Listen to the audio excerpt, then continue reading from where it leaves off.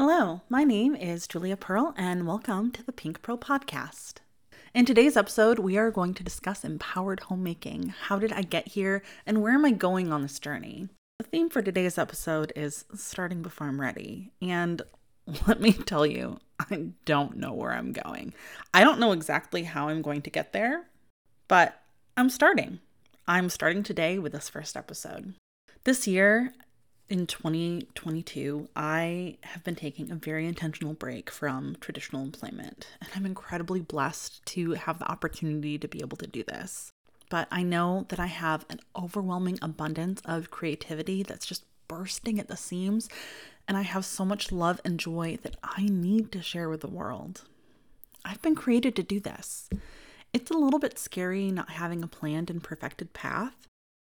And by nature, I'm a planner and I love being organized and knowing, all right, if my plan is to do A, B, C, and D, and if that doesn't work out, it's okay because I've got steps 1, 2, 3, and 4 that are going to get me to the same, if not a somewhat similar path.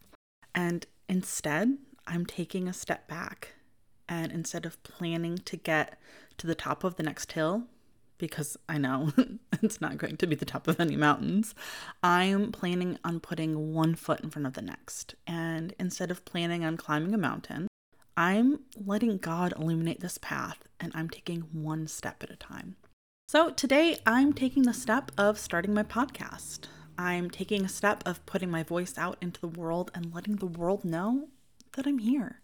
And I don't know 100% about what I'm offering other than I don't know. And that's okay not to have every tiny little detail planned. And if you're in a similar place as me, I encourage you to take that first step.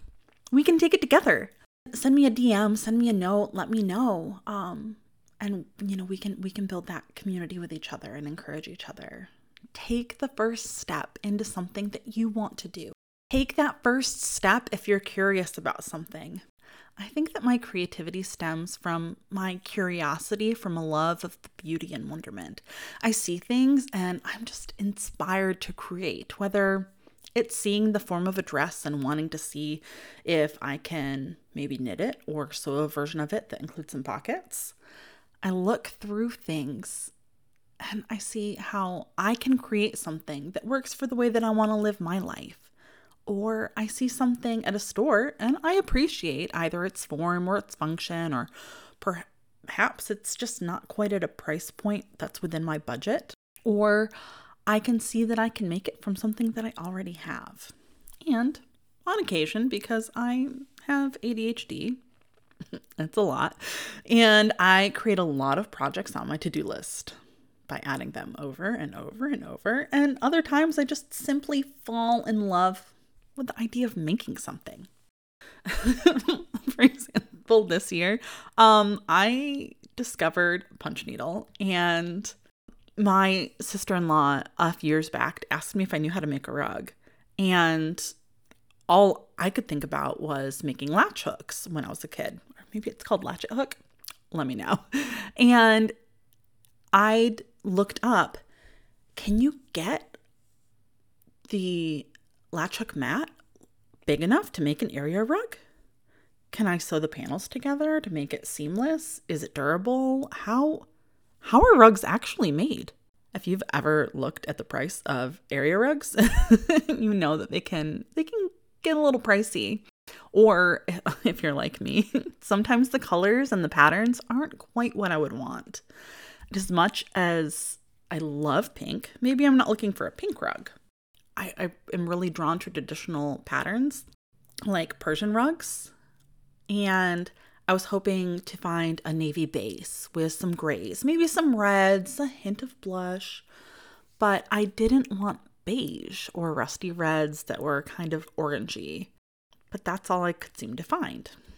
I'm such a stickler for colors, and if I can see it in my mind's eye what I'm looking for, but I can't find it, I'll just make it myself. And I know I'm going to love it even more. So when I stumbled across punch needle, I was sucked in. Punch needle, thankfully, isn't terribly expensive as an entry point, as long as you're doing it manually. There's like punch needle guns and stuff too that are a little more expensive. But eventually I'm going to try to make an area rug for my office. So a few other areas of my creativity are baking and crafting. I love making my own clothes. I knit, I crochet. I love creating DIY projects, whether it's rehabbing furniture or installing electrical switches to make my home or apartment a smart home. I love painting, whether it's walls or artwork. In 2020, I had officially started my baking business, and I didn't feel comfortable trying to encourage additional gatherings, like, hey, have a party and I'll bake you some cookies. Everybody get together. That just felt wrong. Now, if people were already gathering, I was overjoyed to create special treats for them. But in that time, I started making pet bandanas, and I ended up dabbling in some surface design and graphic design because I was looking for some very specific fabrics and I couldn't find them. So now I can create my own fabrics, whether it's for my own clothes or for bandanas for Pearl's Boutique or making some beeswax wraps. And at this point, instead of knowing a fully formed business plan, I'm going all in on not knowing. I'm going all in on believing in myself, believing in my talents, creativity, and my skill, and knowing that I have been given these gifts that are meant to be shared with the world and with other makers and homemakers. And if the next step I take requires me to learn something new, I've got the capability to learn it. I've learned all of these crafts and skills, and I can learn more. It is such a blessing, but I can take the pressure off. I know I don't have to know everything. I can know what I know right now and continue to learn along the way. I've known for years that perfection is the enemy of the good, and I'm not trying for perfection because that's obviously impossible. But practice makes improvement, and all I can hope to do is improve and grow each and every day. I hope this is encouraging for those of you who are taking your time to listen to this. I appreciate your time along the way. You might be wondering, why is this lady starting a podcast? This sounds visual. Making is pretty visual. About a year and a half ago, though, I purchased the domain name to start a podcast with my lovely sister, Melissa. I hoped I could get her buy-in on starting it, and I convinced her pretty easily that it was a part of each of our journeys to do it. But the timing hasn't quite aligned yet. I created the theme, and I love the way that we communicate with each other, and I want to share that with the world.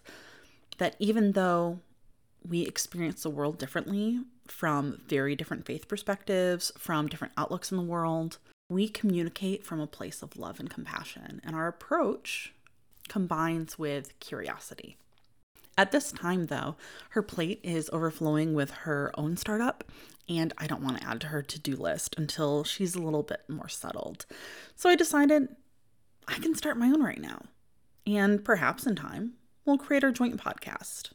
I can use this podcast to help me learn the back-end process of podcasting, so when it's time to add her voice on our own channel, I'll be a seasoned podcaster. For my podcast, this is going to be my behind-the-scenes journey. And while I don't have it all sketched out, I have studied economics and I worked in finance for a number of years, so I have enough of a hodgepodge information to start what I'm trying to grow. But at this point, it's more of an emotional idea that I'm still learning how to intellectually communicate. And right now, I'm just diving in and I'm going to do it. I currently live in Lynchburg, Virginia. For those of you that aren't familiar with the area, it's along the Blue Ridge Mountains on the East Coast. I moved here in January, and this place is filled with incredible beauty. And now that I've moved here, I'm meeting so many incredible people. I first started by reaching out to local yarn shops and getting connected with a local church. And it started out with checking out a local stitch night. And then it led to taking a class. I figured even though I could have learned the skill on my own, as I usually do in order to save some money, I decided to take the class in person. It was on a different day of the week than the stitch night, so I thought I might meet some different people. And it would also show my support of another small business owner. I wanted to be really intentional about spending time with other makers at different skill levels, new knitters to experienced knitters. Through that, I have expanded my circle and ventured on to a mini shop hop and landed me at a Stitch and Pitch event at the Salem Red Sox game. And then on a whim, while I had already decided to go in person to all 11 shops on the Blue Ridge Yarn Crawl, I realized I needed to go back in and grab my business cards to bring them with me to the shops. I'm wildly introverted. Though to some people, they might think I'm very extroverted. But talking to new people is especially challenging for me. But I figured maybe I would be able to strike up a conversation and meet the owners of the shops. Maybe I would feel open enough to share with them. But at the same time, I didn't want to be an inconvenience to them. They're promoting their shops right now. Each shop has a different feature that they have for the yarn crawl. They've got their own yarn colors, stitch markers, daily prizes. But I still brought my business cards just in case the opportunity presented itself. In some ways, I'm trying to push myself. Maybe there's a way to generate these conversations organically. So on the first day of the yarn crawl, I made it to 5 of the 11 shops. And I shared with them. I connected with 4 out of the 5 shops I went to. And for me, reaching out to 80% of the shops that I went to was a huge mark of progress. I know that my intentions are good for them as well. And for me, I'm doing market research. At one of the shops, I shared that I don't know what exactly what I'm doing and what I'm offering. And Ellie at one of the other shops suggested that I could do a trunk show at her shop. And I had thought about craft markets in the past because I've got a basic setup taken care of with tables and some ideas about displays. But when I've looked at festivals or craft shows and start to fill out the forms, they have a blank for, what are you selling? And I don't have a concise answer.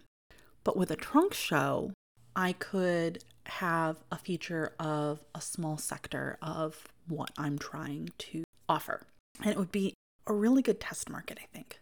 I know that knowing what you're selling is marketing 101. You have to know what you're selling before you can put it to market. What's the umbrella that I'm operating under? So I knit and I crochet. And I am making some fiber notions, some blocking materials. I've designed my own fabrics and I make pet bandanas and I make my own beeswax wraps because I kind of want to be crunchy and eco-friendly. And it's always a work in progress. I'm not perfect. And I try to limit my waste from the fabrics that I'm using or limit my waste as I'm designing my notions. In addition to my crafts, I bake and I run a cottage bakery where I make custom wedding cakes, other celebration cakes, cookies, confections. I'm obsessed with making marshmallows. But this idea of having a trunk show is so perfect. So Ellie, if you ever listen to this, thank you so much. She also said that I can tag her in things so she can help promote me, which is beyond kind and helpful. And I want to help all of the people that I can help too. That's why my tagline is cultivating love and joy. Whether it's with my own audience or it's the people that I interact with on a daily basis. I'm very intentional about waving or saying hello to people, even though I also want to stay inside my own bubble. Maybe I can add some joy in their day. Maybe my smile will be contagious and I can lift them up on a day they needed to be seen. One of my dearest friends calls me a walking contradiction, and this is probably one of those instances. But my comfort and security in my bubble means less to me than stepping outside of my comfort zone to lift someone else up. I'm sure I present as an extrovert, but I'd really also rather be in the background. But I also want to be appreciated and feel loved. It doesn't quite make sense until probably you get to know me a little bit more. It's extremely intimidating to market yourself, but it's also helped me hone in on my elevator speech, as well as figuring out more natural introductions to my business and to myself. Out of the 11 shops, I introduced myself before the first day, one the second day, technically 2 if you include me sharing Pearl's side of my business card. Pearl is my sweet and sassy Bengal cat, and she has her own space on my business cards. And on the last day, I already knew 2 of the 4 remaining shops. For the mathematicians out there, I connected with 7 out of 11 shops. For me, that's an incredible success. So, what does all of this have to do with homemaking? All of these skills, crafts, art forms, they fall under homemaking. I'm a homemaker. If you are living on your own and aren't living under the roof of your childhood home, you're a homemaker. A home is what you make of it. I camp in the prettiest ways, and most of what I enjoy about it is the setting up camp part. I got this pink and teal plaid tablecloth at the Salvation Army, and I built my camp setup based on this tablecloth. I enjoy making a home away from home. So whether your home is in a barracks room, an apartment, a single family house, a dorm room, or a hammock tent in the woods, you're a homemaker too. And if you're still living at home with your parents, you can still learn and develop more about being a homemaker. Many years ago, I was at a craft show with my sister-in-law, who at the time was selling Chloe and Isabel jewelry. My sister-in-law, ever my cheerleader, expressed to the author at the table next to us that I'm also starting a business. And the best way I could describe it spot on was, well, I'm kind of like Martha Stewart, but I'm hoping to be more applicable to my generation. Jen Mealis stopped me. And Jen, if I pronounced your name wrong, I apologize. And I'm going to paraphrase. She said, "No, you are Julia. You are the only you, and don't compare yourself to anyone else. You're the only you." We've only met once, but this has stuck with me ever since. You may have known me at other stages in my life as Julia Hawthorne, Julia Cotton, Jules Cotton, Julie Cotton. When I say my maiden name, Cotton, you can probably hear very clearly that I am from the Midwest, even though I try very intentionally to neutralize my Midwestern accent as much as possible. But today I'm overfilled with joy to introduce myself. Hello, I'm Julia Pearl, empowered homemaker.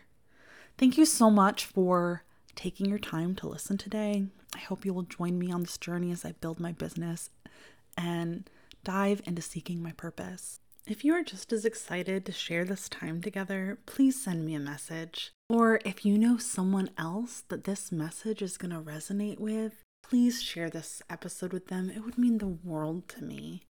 Until next time, I hope your day is filled with love and joy.